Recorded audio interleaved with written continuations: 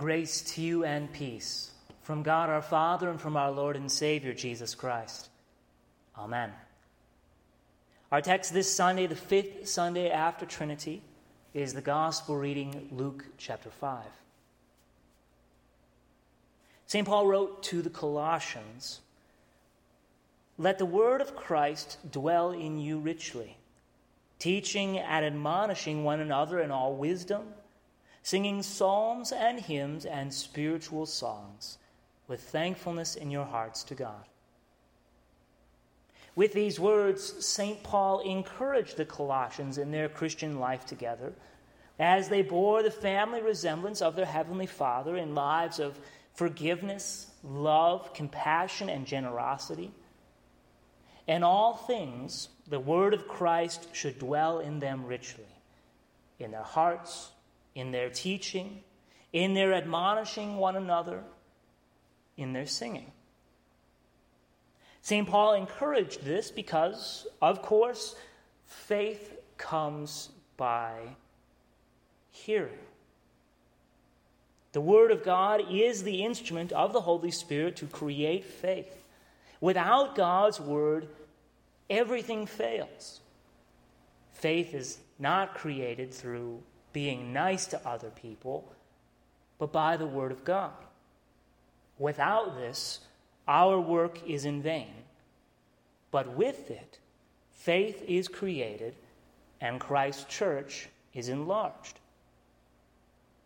We are taught this from the text this week.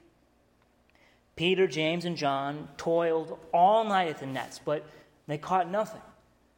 Yet at Christ's word, they received a miraculous catch of fish. It even says their nets were breaking. They didn't receive that catch because they found the perfect place to fish or they had a golden technique, but only because of our Lord's word.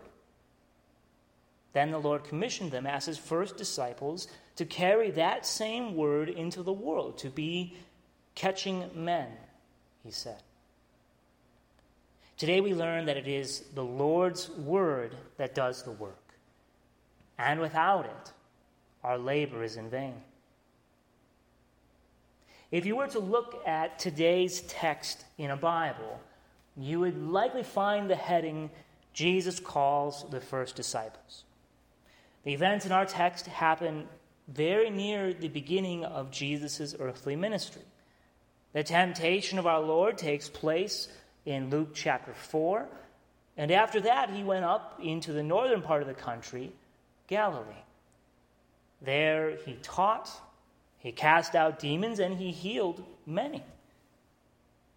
As you can imagine, word about all of this spread. Crowds started to follow our Lord, curious about the healings and desiring to hear his word. On one occasion, St. Luke wrote by the inspiration of the Holy Spirit, the crowd was pressing in on Jesus to hear the word of God. Now our Lord had been standing beside the Sea of Galilee, and noticing a couple boats nearby, he got into one and then taught the crowd from a little bit out in the water. St. Luke tells us that the boat he got into was Peter's. When Jesus finished speaking, he said to Simon, "Put out into the deep and let down your nets for a catch." Up to this point, Peter had been listening to Jesus' teaching while also washing the nets.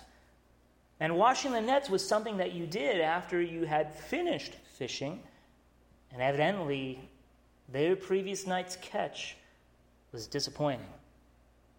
Peter said, "Master, we toiled all night and took nothing, but at your word I will let down the nets." They had toiled all night and were exhausted, even from catching nothing. But the Lord's word produced a faith in Peter, James, and John that saw them putting out the nets once again. And when they had done this, St. Luke reports, they enclosed a large number of fish, and their nets were breaking. They signaled to their partners in the other boat to come and help them. And they came and filled both the boats so that they began to sink. If you think back about 5 Sundays to Trinity Sunday, the Old Testament reading was from Isaiah chapter 6. And that's where Isaiah the prophet receives a vision of the heavenly throne room. Remember how the angels were calling out to each other, "Holy, holy, holy," and the foundations of the throne room were shaking. Isaiah concluded from all this that he was about to die, the sinner being in the presence of the Almighty God. But then an angel flew to him with a burning coal from the altar, and he said to Isaiah, "Behold, this has touched your lips. Your guilt is taken away, your sin atoned for." The same sort of thing happens with Peter in our text. The miraculous catch didn't come from fishing in a great spot that only Jesus knew, or casting the nets in just the right way. It was all Jesus. And Peter knew it. He begged Jesus to go away from him because he was a sinner. Jesus said to him, "Do not be afraid. From now on, you will be catching men." With these words, Jesus heard Peter's confession that he was a sinner and forgave him. Peter was right to feel guilty over his sin. But now he need not be afraid. He is forgiven. With these words, Jesus also called Peter, James, and John as the first of his disciples. In the gospel this week, we see the power of Christ's word. With his word, faith was created in the heart of the crowd and of these first disciples. With his word, Jesus healed the sick and cast out the demons. With his word, he produced the miraculous catch of fish. With his word, he has also called us to faith. St. James, the brother of our Lord, not the James that we've heard of this week, St. James wrote, "Of his own will, he brought us forth by the word of truth." St. Peter, the same Peter, likewise wrote, "You have been born again, not of perishable seed, but of imperishable, through the living and abiding word of God." Through the preaching of the law, Christ brings us to know and lament our sins. Through the gospel, he teaches us that he bore our sins on the cross and made the once for all time payment for them in his death. By his word, he calls us out of darkness and into his marvelous light. He brings us to and keeps us in the faith. Just a little later in St. Peter's first epistle, he said, "You are a chosen race, a royal priesthood, a holy nation, a people for his own possession, that you may proclaim the excellencies of him who called you out of darkness into his marvelous light." Now, when Peter calls us a royal priesthood, he isn't saying here that we are all pastors, but he does mean that the same word by which Christ called us to faith, he also places into our mouths. He does this so that in our daily lives, in our vocations as father, mother, grandparent, friend, worker of whatever sort, we might also bear witness of his love to those around us. We give evidence of his goodness by our works, but especially by our words. The word of God is what convicts of sin. It is what comforts and with forgiveness. God's word is what creates faith and saves. Now, we live in a time where there is a lot of uncertainty. There's a lot of uncertainty about the course of the world and even our own congregations. If we're being honest, we can see that there are empty spots. There are innumerable places out there offering strategies and solutions who promise us that they can fix things if we just buy their product. Do you think that our situation is new? Do you think that the Colossians might also have had some, if not the same, worries as us? I'd bet so.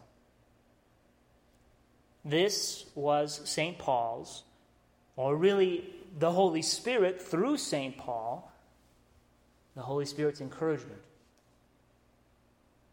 Let the word of Christ dwell in you richly.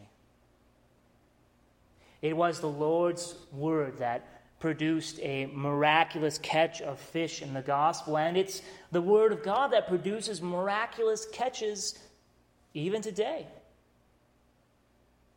Now, not all catches are huge in number, but they are all miracles. Jesus said a few weeks back, there is joy before the angels of God over one sinner who repents. This is both our confidence and our encouragement today. The Lord's word does the work.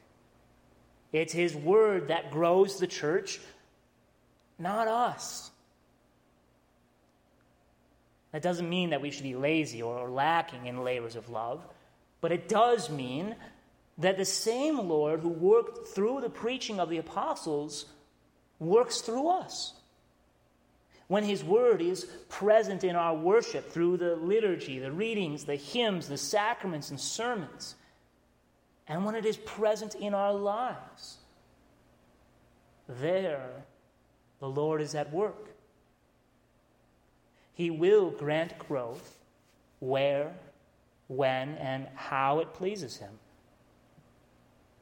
Let us give thanks that the Lord has given us his word of forgiveness, and pray that he would cause it to dwell among us richly, that it would both rest in our hearts and come out of our mouths. In Jesus' name, amen. Now the peace of God, which passes all understanding, keep your hearts and minds through faith in Christ Jesus. Amen.